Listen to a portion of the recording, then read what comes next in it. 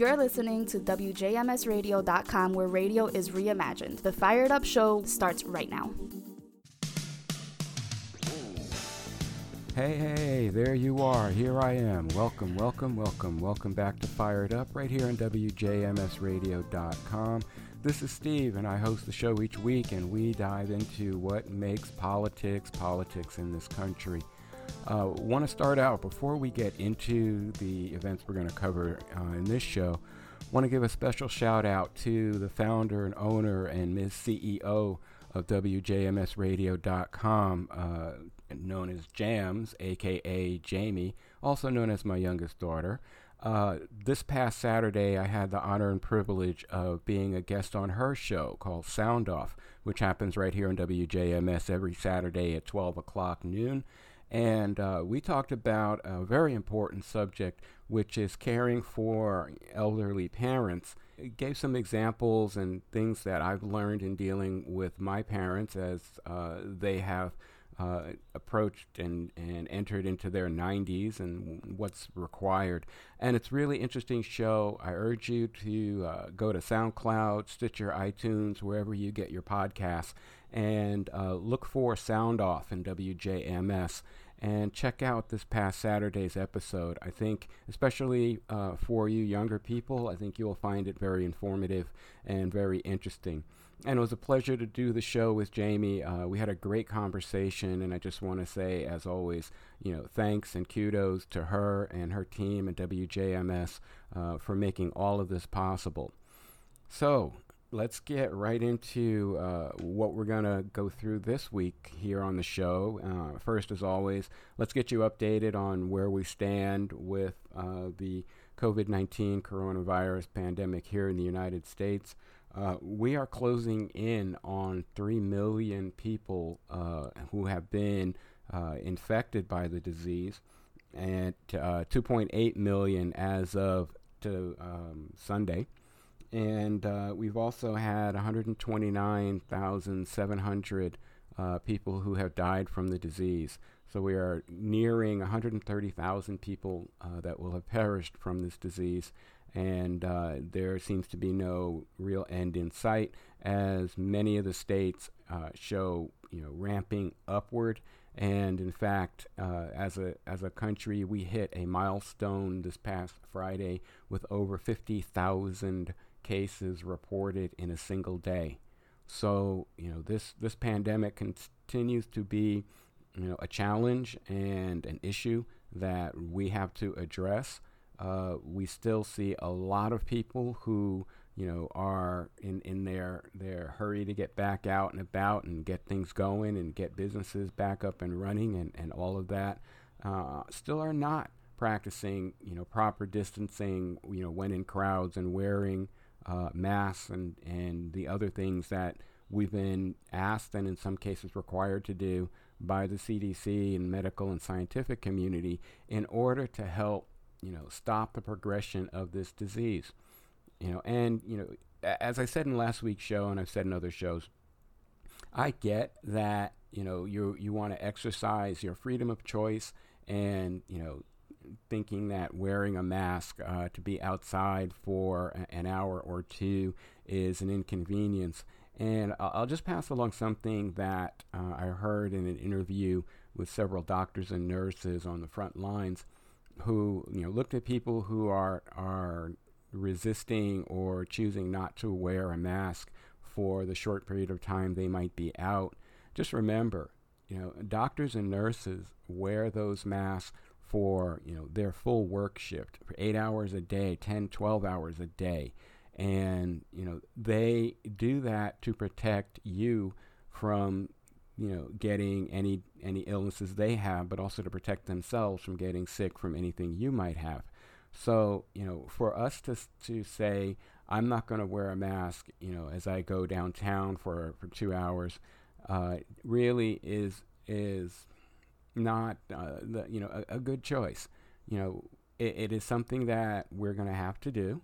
It is something that we need to do in order to keep ourselves, our loved ones, and the community safe. And it really should be kind of a no-brainer.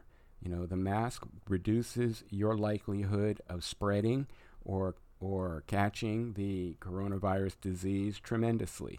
So, I get, for those of you who are adamantly opposed to wearing masks, I just have to raise the question as to, what do you care about?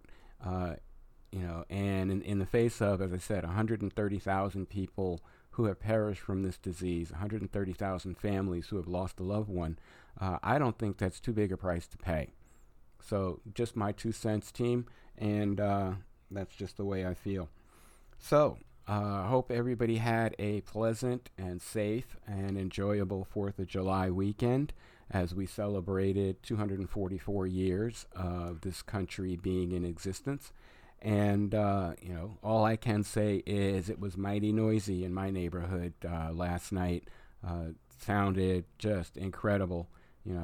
Ever since I was a kid, I've always loved fireworks. So I sat out on the balcony and just watched all the displays and all the people, shooting off their fireworks around Allentown where I live. And my inner child was just having a blast. So, and I hope everybody else had a really great and enjoyable time on the 4th of July.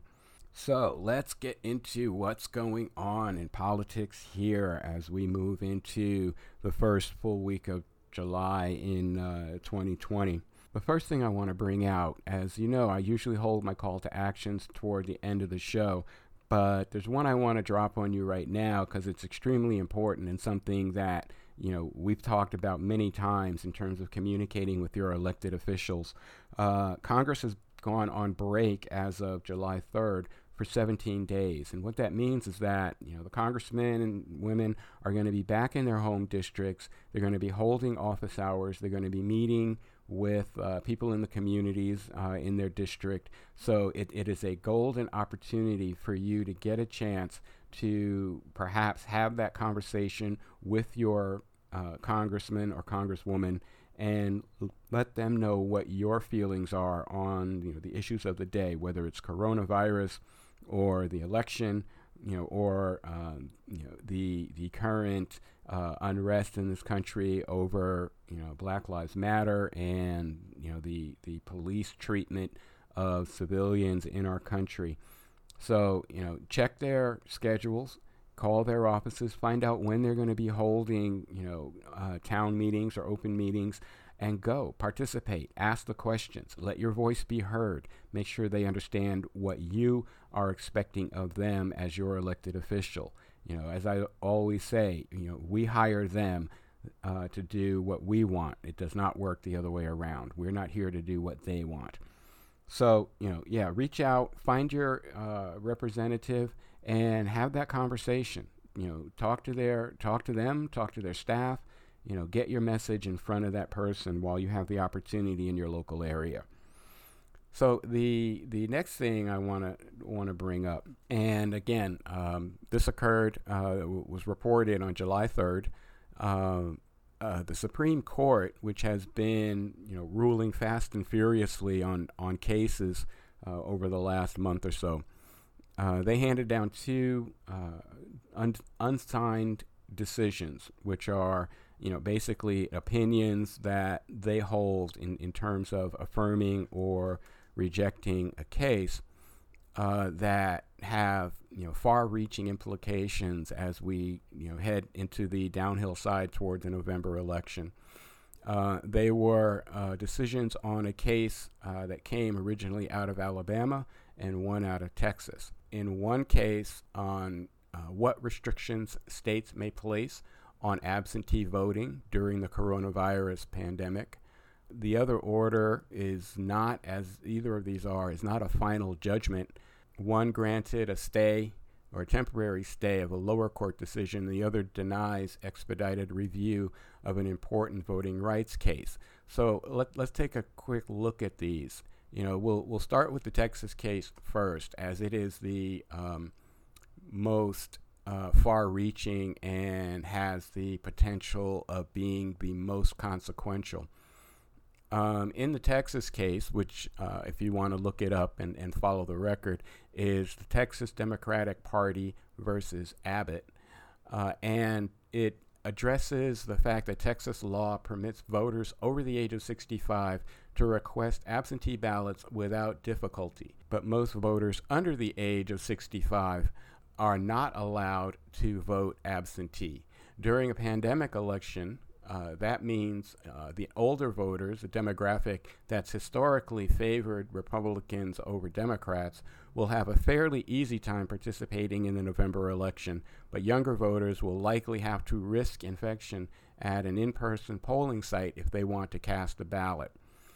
It's a difficult arrangement to square with the Constitution, specifically the 26th Amendment, which provides that, quote, the right of citizens in the United States who are 18 years of age or older to vote shall not be denied or abridged by the United States or any state on account of age. So basically, Texas is flying in the face of the 26th Amendment of the Constitution, basically decided law, to exclude groups of voters or restrict groups of voters from voting who are of a certain age, i.e. less than 65 years old. And this has some wide-reaching implications, not just in Texas, but in other states. And it is something that we need to make sure that we are aware of, and something that we need to be prepared for. As I've said before, research where your state stands on absentee balloting. What are the restrictions? What's allowed? What do you need to do in order to receive an absentee ballot? And make sure that you've got those in place. If your state is one of the ones that restricts absentee balloting to certain conditions and requirements, then your resort may only be to vote in person, which means you're going to have to make sure that you protect yourself, practice all of the protocols that we need to practice in this age of corona, and make sure you're doing what you're doing, but still get out there to vote. All right. The other decision that came out of a case that originated in Alabama, and this one is called Merrill versus People First of Alabama, and it is based on an Alabama law that allows anyone to cast an absentee ballot during the pandemic, but also imposes certain restrictions on those voters. Among other things, absentee voters must provide a copy of their photo ID, and their ballot must be signed by either 2 witnesses or 1 notary public, and that's for mail-in ballots. A lower court blocked those restrictions, citing for voters who cannot safely obtain the signatures of 2 witnesses or a notary public due to the COVID-19 pandemic, or for absentee voters who are over the age of 65 and disabled, or who cannot safely obtain a copy of their photo ID due to the COVID-19 pandemic. The Supreme Court stayed that lower court decision, ensuring that at the very least, the restrictions will be in place for July 14th, when Alabama holds its primary election runoff. So, in both of these cases, the cases were decided by 5-4 majorities, with all 5 Republican-appointed Supreme Court justices voting in the affirmative, and all 4 Democratic-appointed justices voting in opposition. So, as I said, the lay of the land is changing a little bit, where some of these things that we have looked at and talked about as tactics of voter suppression are actually being upheld and supported by the courts, and just simply going to make the process of voting more difficult for certain groups of the electorate. However, as we've said, don't let that stop you. Do what you need to do. Get out there and get your vote cast either in July if you're in Alabama for the runoff, or in November when the national election is held. This is an important election, and it is one that all of us need to participate in, regardless of party. We need to make sure that at the end of the day, every voice is heard and the numbers are accurately counted, and let the chips fall where they may. So those 2 things, as we say often here on this show, are critically important as we exercise our most valuable right as citizens of the United States, and that is the right for each of us to cast a ballot to elect our governing officials. We have to make sure that, we've done our diligence, that we've done everything we need to do in order to be able to cast that ballot on election day. And the government needs to do everything that it needs to do to make sure that every ballot is counted, so that we fully understand, who gets elected and how they got elected, that the process is fully transparent and without, to the best of our abilities, without objection, obstruction, suppression, or, scandal. So, make sure that you're out there and getting your vote done. A lot of people have paid dearly for this privilege over the 244 years of our country. People have died for your right to vote. So it is something that we absolutely must make sure that we're doing. And I know we talk about it every week, but it is just that important. So in other news, in other events, Donald Trump, the president, gave a speech again on Friday at the base of Mount Rushmore, and his speech was intended to be a celebration of America. It ended up being a new source of fireworks and divisive statements and just escalating and inflaming the culture wars that we are currently going through here in this country. And, he used that backdrop, that impressive backdrop of Mount Rushmore, to deliver a speech that cast himself as the defender of American history against an out-of-control, quote, angry mobs seeking to denigrate the nation's founders and pull down statues and monuments. Now, what that has to do with, the independence of the United States, it's an interesting question. Trump's speech below the giant faces of four of his predecessors signal that his presidential campaign will lean heavily on the grievances of a perceived silent majority, a term from the Nixon era, one that is dismayed and disgusted over the protests and unrest that followed the death of George Floyd. Now, if you've been following the news, you'll notice that there have been a lot of articles and videos and news stories covering the backlash to the Black Lives Movement matter and the protests that have been occurring around the country. A lot of which are tracking along some very white supremacist diatribes and dialogues, and it's clear that the current occupant of the Oval Office is fueling this as an effort, an attempt to motivate his base to come out for the election in November against former Vice President Joe Biden.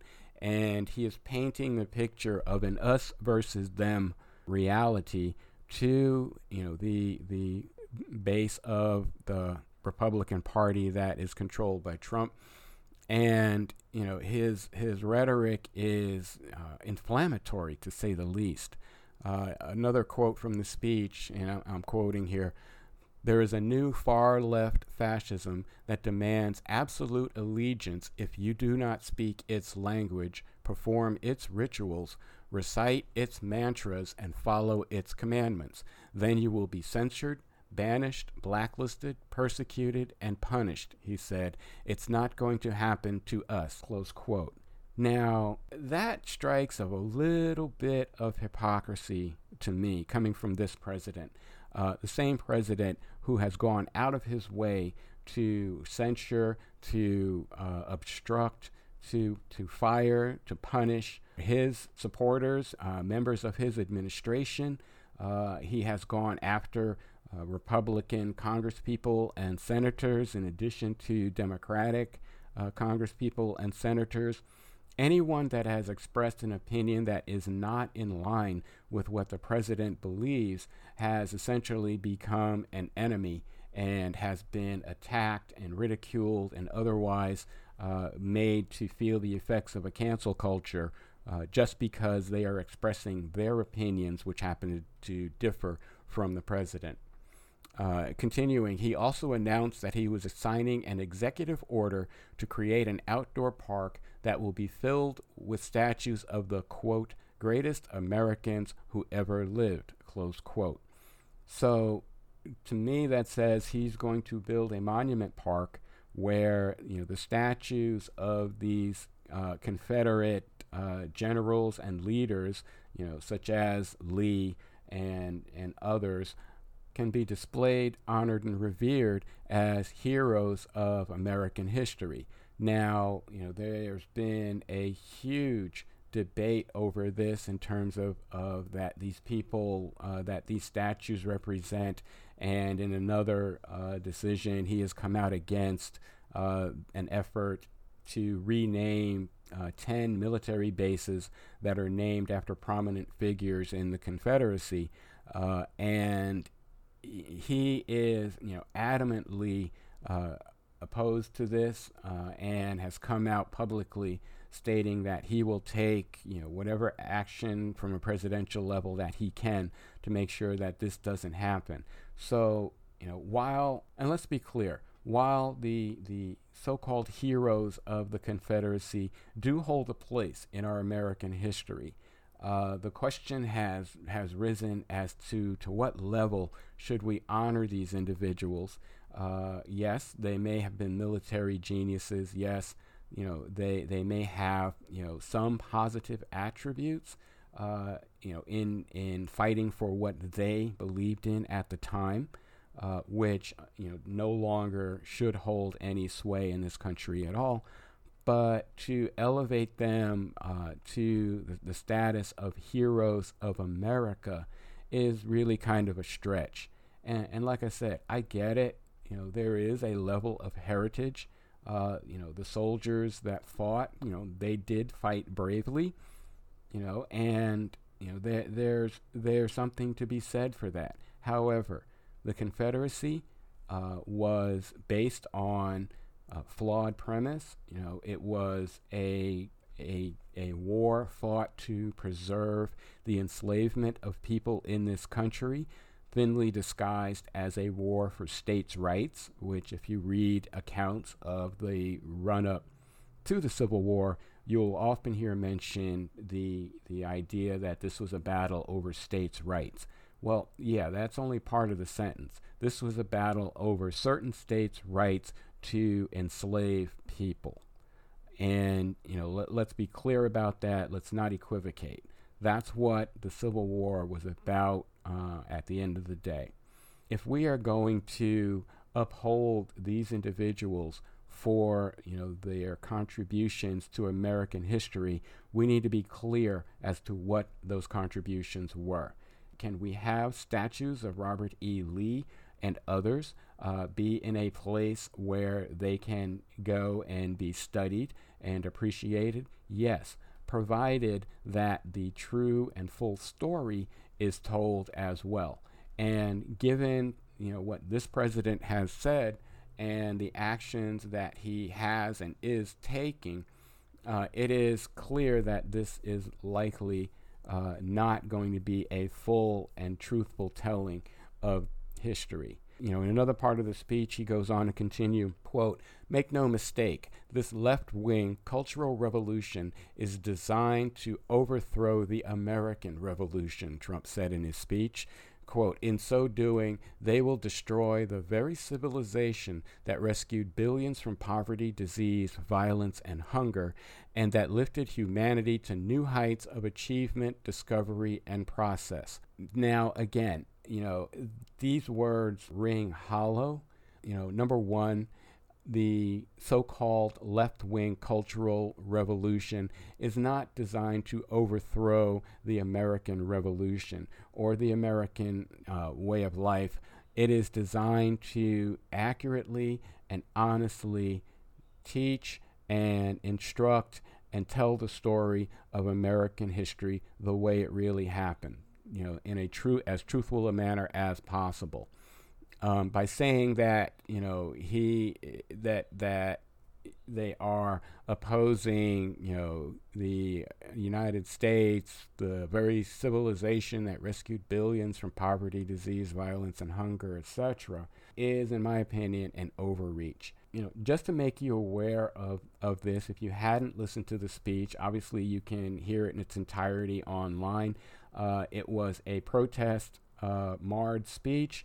Number one, it was protesting because there was no mention of the fact that he was giving this speech on land that was designated and signed over to the Sioux Nation, Native Americans, by treaty by the government of the United States, and then taken back when it was identified that that was the location where the Mount Rushmore Monument was going to be built.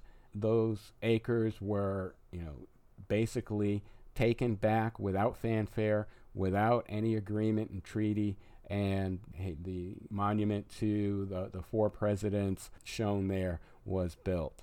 It is just another example of the level of hypocrisy that our government can demonstrate with regard to taking care of the marginalized, dispossessed people at the fringes of our society, particularly people of color and, poor people, when as they perceive a more powerful need arises. So, I hope that you are aware of this and are making your voices heard and your thoughts known as to this element of the ongoing history of America that we are living through right now. So let's break there. We'll take a break, and when we come back on the other side, we'll pick up and talk about something that's going to be a project here on Fired Up over the coming weeks. And that is the discussions that are being held about making the American political system a true multi-party system. So we'll be right back. You're listening to Fired Up right here on WJMS Radio. This is Steve. I'll be back with you right after this. I was going to get my voter ID card because they said you had to have it in order to be able to vote. When I got there, I approached the gentleman at the counter and told him what I wanted. I showed him my veterans card. He said that was no good. He said you had to have a state-issued ID card in order to be able to vote. Seniors, women, people of color, young adults, those with low incomes, people with disabilities. Every citizen needs to review your documentation now to make sure you can vote in November. Please check with your local county election board to make sure the name on your photo ID closely matches the name you used when you registered to vote. Please contact us at 866-OUR-VOTE or 866-687-8683. The preceding message was presented in public interest as a public service by your friends here at WJMSradio.com, where radio is reimagined. Welcome back. This is Fired Up, and I'm Steve. I'm your host, and we're going to jump right back into the discussion we're having today and open up a new topic that we're going to talk about in this segment and continue through to upcoming shows over the course of the coming weeks. And this is based on some discussion that has been triggered from the latest rounds of protests that are going on in this country revolving around police brutality and the treatment and killing of people of color in this country at the hands of law enforcement. And a lot of it is centering around what is seen as some very deeply divided and political gridlock that is going on in the Congress and Senate of the United States.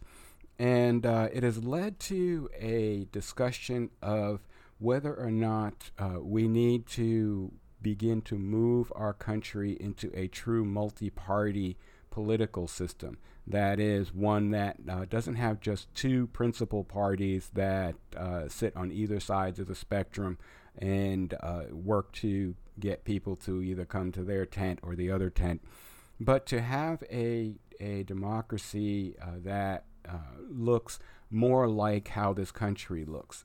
This country is a divided country right now.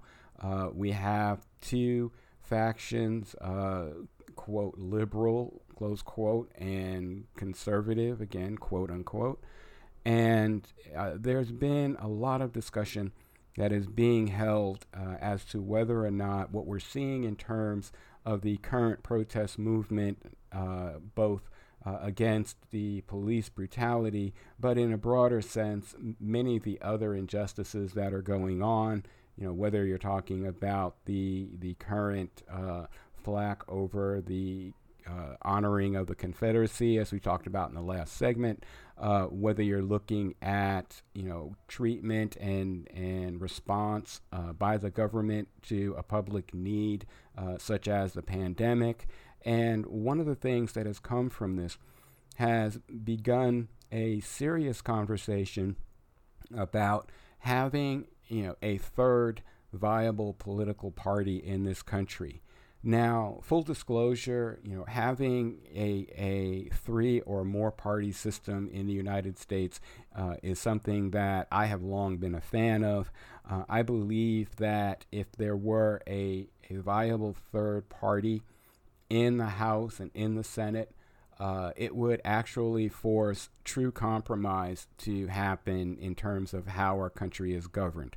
By that I mean, if neither party, if neither the Democrats or the Republicans have a clear majority, then in order to get things accomplished that they want, they are going to have to enlist the help of a third party to come in to give them the required number of votes they need to get anything done. And this would open up the requirement that our government would have to pay closer attention to the wishes of the people.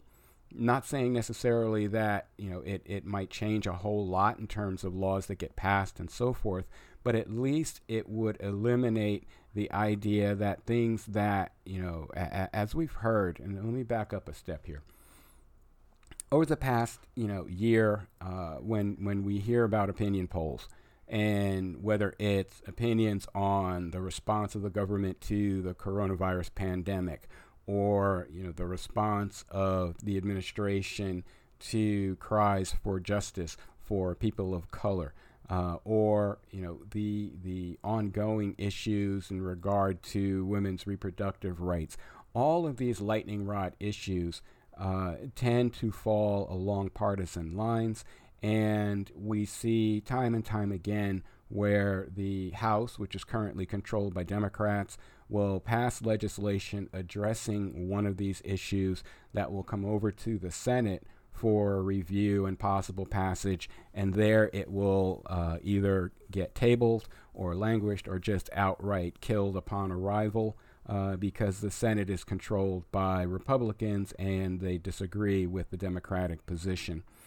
If there was a viable third party, this would open up the possibility that an overwhelming majority, or what is called a supermajority, may be able to be constructed so that legislation that the people clearly want would actually end up becoming a bill that goes to the president's desk for signature. Now, that doesn't guarantee that the president, whether it's the current occupant of the Oval Office or a future occupant of the Oval Office, is obligated to sign that bill. If they disagree with it, they can veto it. But if that supermajority is in place, then it is able for the legislative branch to override that veto and make that into a law because that is the wish of the people. And just as a little history here, back a while ago, I did a show, and part of the show is I broke down what the Constitution designates as the governmental structure of the United States. And, we often say that the United States is a democracy without really understanding what that means. The United States of America is what is known as a representative democracy. What that means is that our government is elected by the citizens. And how many times have we talked about that? Here, we vote for our government officials. The officials represent our wishes, our ideas, and concerns, in governing our country. And, that process is part and parcel of why it is so critical that we get out and vote. Currently, the Senate is controlled by Republicans. They have 53 seats in the Senate, which means they have a majority position in that House, although it is not a veto-proof majority. In order to do that, in order to have a bill that cannot be vetoed by the president, you need to have a 2/3 majority of the Senate and a 2/3 majority in the House. So you would need, 67 votes in the Senate and, 2/3 of the House members in the House in order to have a bill that the president could not legally veto. In the House, the Republicans have 198 seats. The Democrats have 233 seats, and there is one Libertarian Democratic House member as well. And that Libertarian, although that person caucuses or votes with the Democrats, they can vote to either side. They are not tied to either of the two parties. So you have 100 senators and 435 House of Representatives seats, although 3 of them are currently vacant, but should be filled in the coming elections in this November. And, that body is where our laws come from. As I said in the prior episode, and that's episode 13 if you want to go to SoundCloud, Stitcher, iTunes, and download it, the government has 3 components. The executive, which is the president, vice president, and the administrative arm of the government.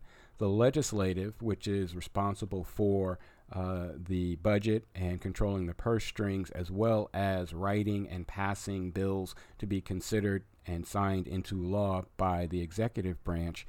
And the judiciary branch, which is an independent branch of government, which is charged with the responsibility of interpreting the laws of this country as they apply to citizens in our everyday lives.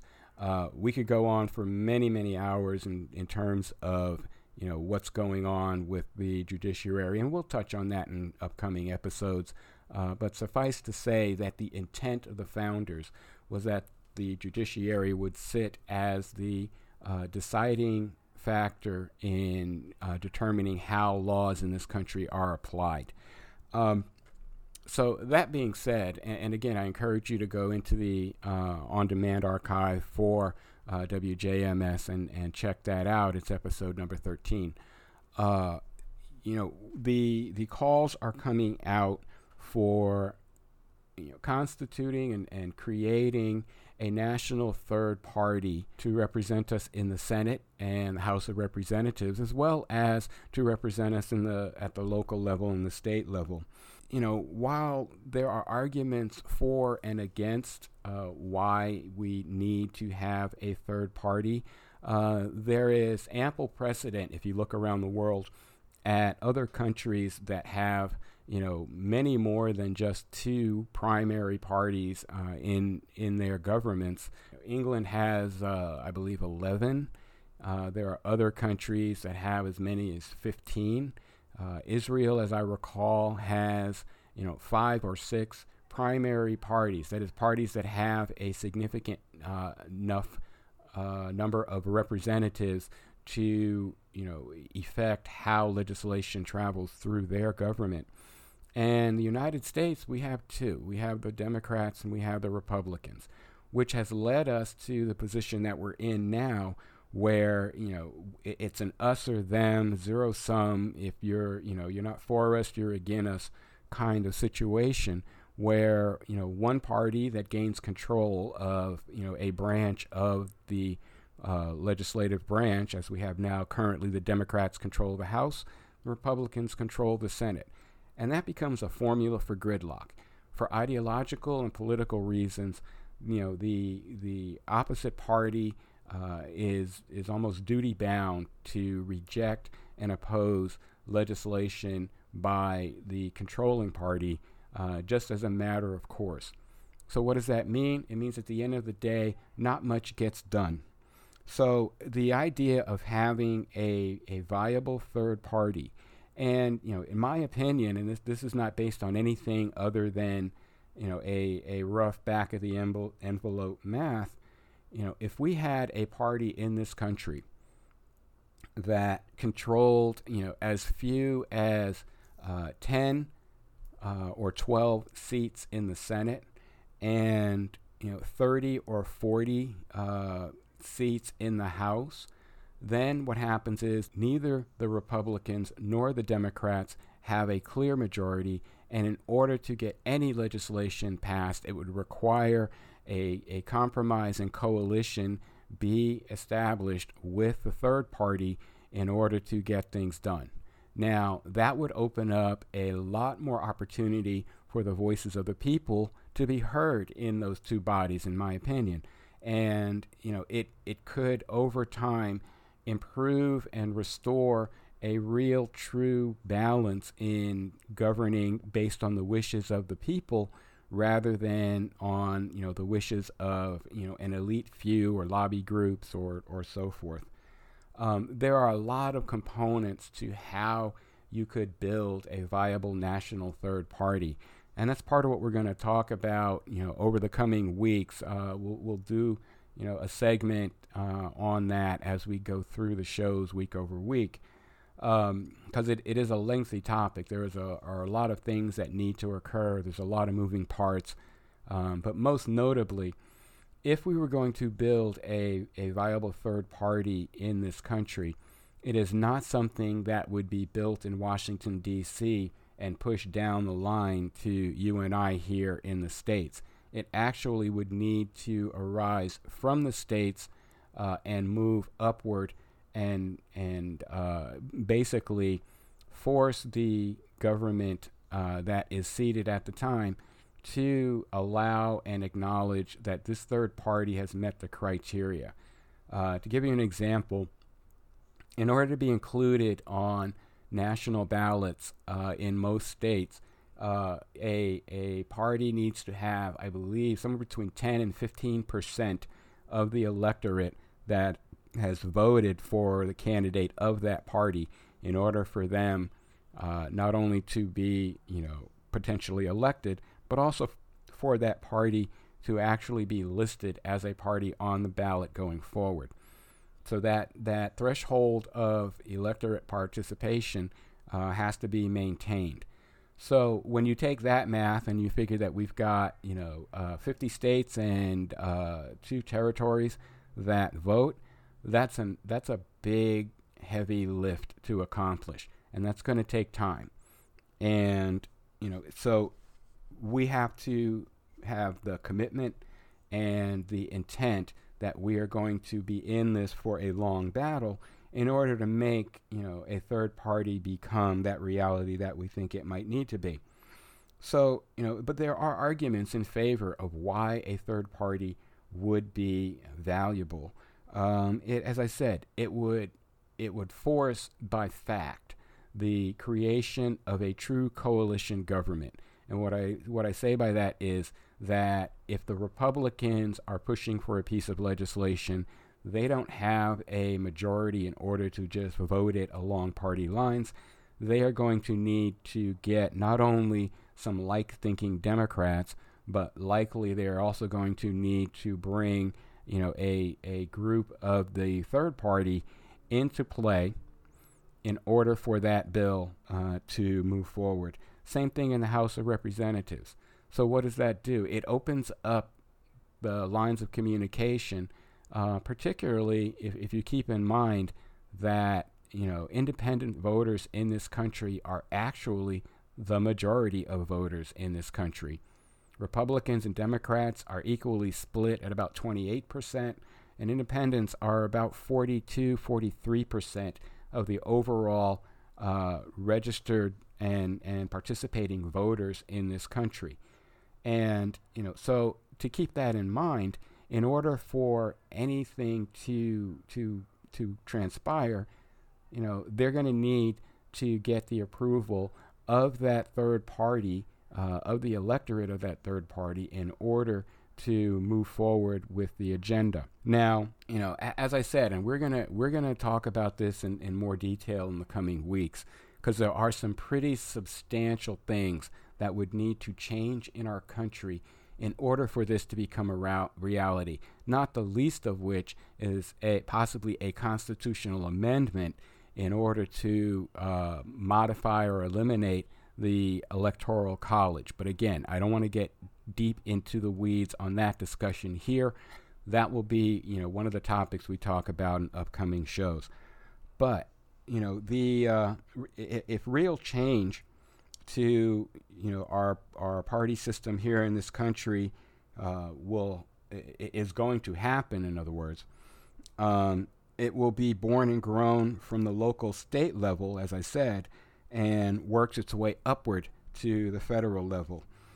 It will need to incorporate a much more responsive method of electing our representatives, whether it is a proportional voting system or a ranked choice voting system, and that is going to require changes to not only some federal procedures but also some state and local procedures as well. There was a study done and an interview that was conducted at the Niskansen Center, where an interview with Lee Drutman of New America and Jack Santucci of Drexel University, and they talked about this. And I will post a link to this discussion. It is lengthy. It runs about an hour, but it is a really interesting listen to give you an insight as to the internals of how not only our current governmental system functions in terms of political parties, but what would be needed in order to move a third party into the position of being a true power broker in Washington and, getting things done. But one of the things they talked about is our current zero-sum approach to elections would need to fundamentally change into a proportional voting system. Now, the two examples cited is the ranked choice voting, which basically, if you think about it, basically you have a pool of people running for a position. Everybody votes. Remember your high school election for student council? You had, a number of candidates, whether it's 3, 4, 5, and everybody in the class voted, and the person who got the most votes was chosen class president. The person who got the second most may have been chosen as vice president, and so forth. It would be the same thing at the state level in a ranked choice voting. That is, the person who got the most votes above a certain number considered, to be the majority, is automatically elected. If not, then the people who got the lesser amount of votes, their votes are tallied up. Another way to look at it is you would go into the booth and you would select your first choice for president, and then you would also select a second choice, so that if your first choice did not meet the overall requirements for a majority of the voters based on the number of candidates and the number of votes counted, then the second choice candidate, his or her votes would be tallied, and so forth. So while your first choice may not get selected, the second choice candidate may have enough votes to effectively garner a majority of the votes and thereby be elected. That's the ranked choice voting, and it's actually in use right now in the state of Maine in certain elections where they actually do this kind of proportional vote. So the other type that this interview talked about is what's called the proportional system, and basically that is the true definition of one person, one vote. And this would be the one that would require some heavy lifting in terms of changing the structure of how we elect our officials in this country. Most notably, would probably require the elimination of the Electoral College.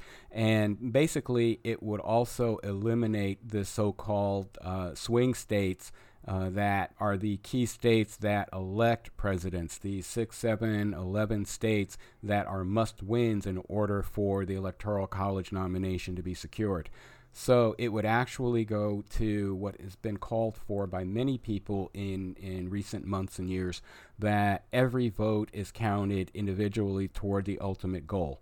So, it really is every state matters and every voter matters. And there is some benefit to that. There is, a much more feeling of inclusion in the process by the constituent, and that is, important.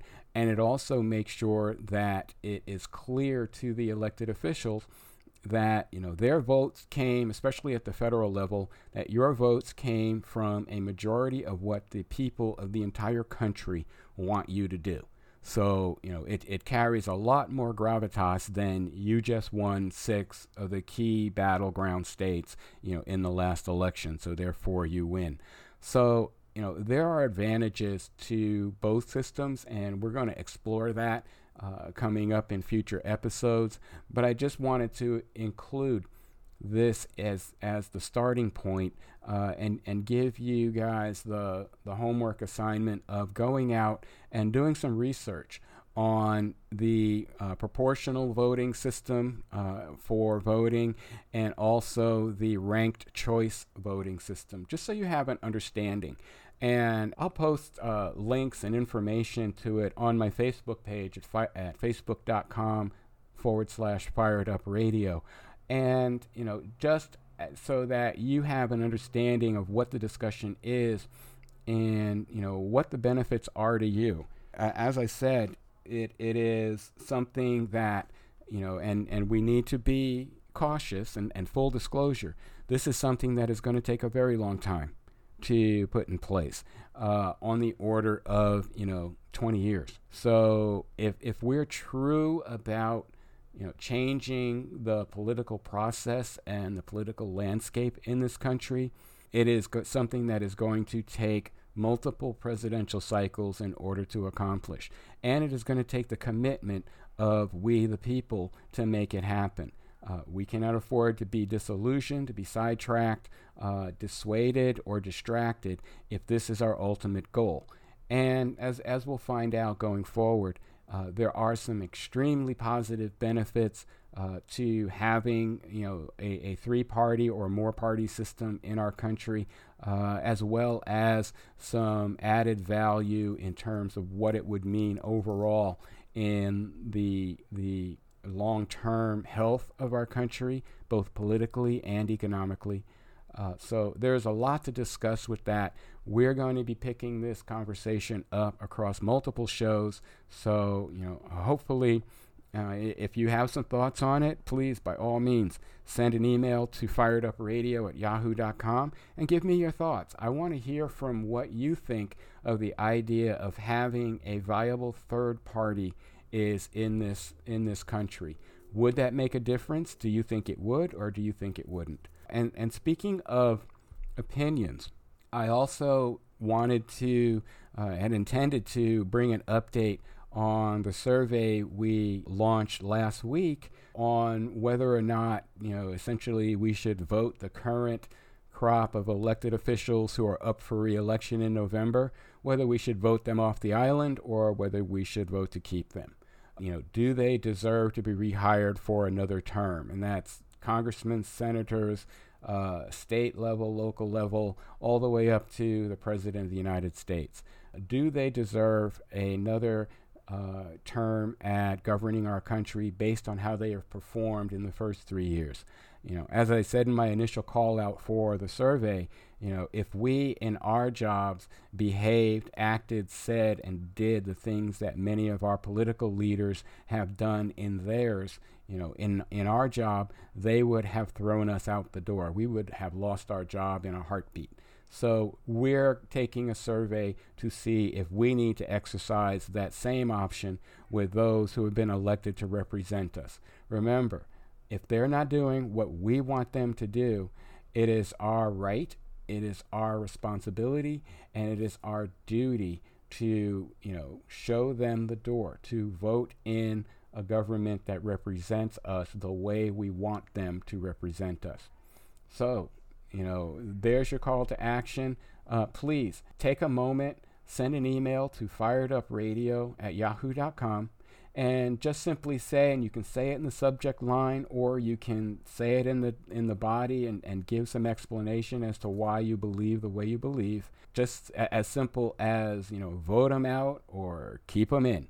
I want to get as broad a representation as possible. So I'm looking for all of you Republicans out there. I'm looking for all of you Democrats. I'm looking for you independents.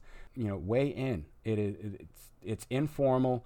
It's really just a curiosity to gauge the sentiment of the listeners to my show and to WJMS in general. And, I just want to see what you guys think. As always, if you have show ideas or things you'd like me to research and talk about on the show, please include those in your email and I'll be sure to take them up.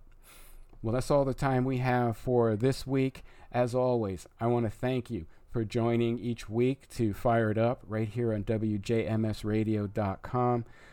This is Steve. Please, if you're out there, stay safe. Wear a mask, practice the distancing. It is only the way that you're going to help protect yourself and your loved ones and the community. Everybody take care. Have a great week, and I will talk to you again in 7 days.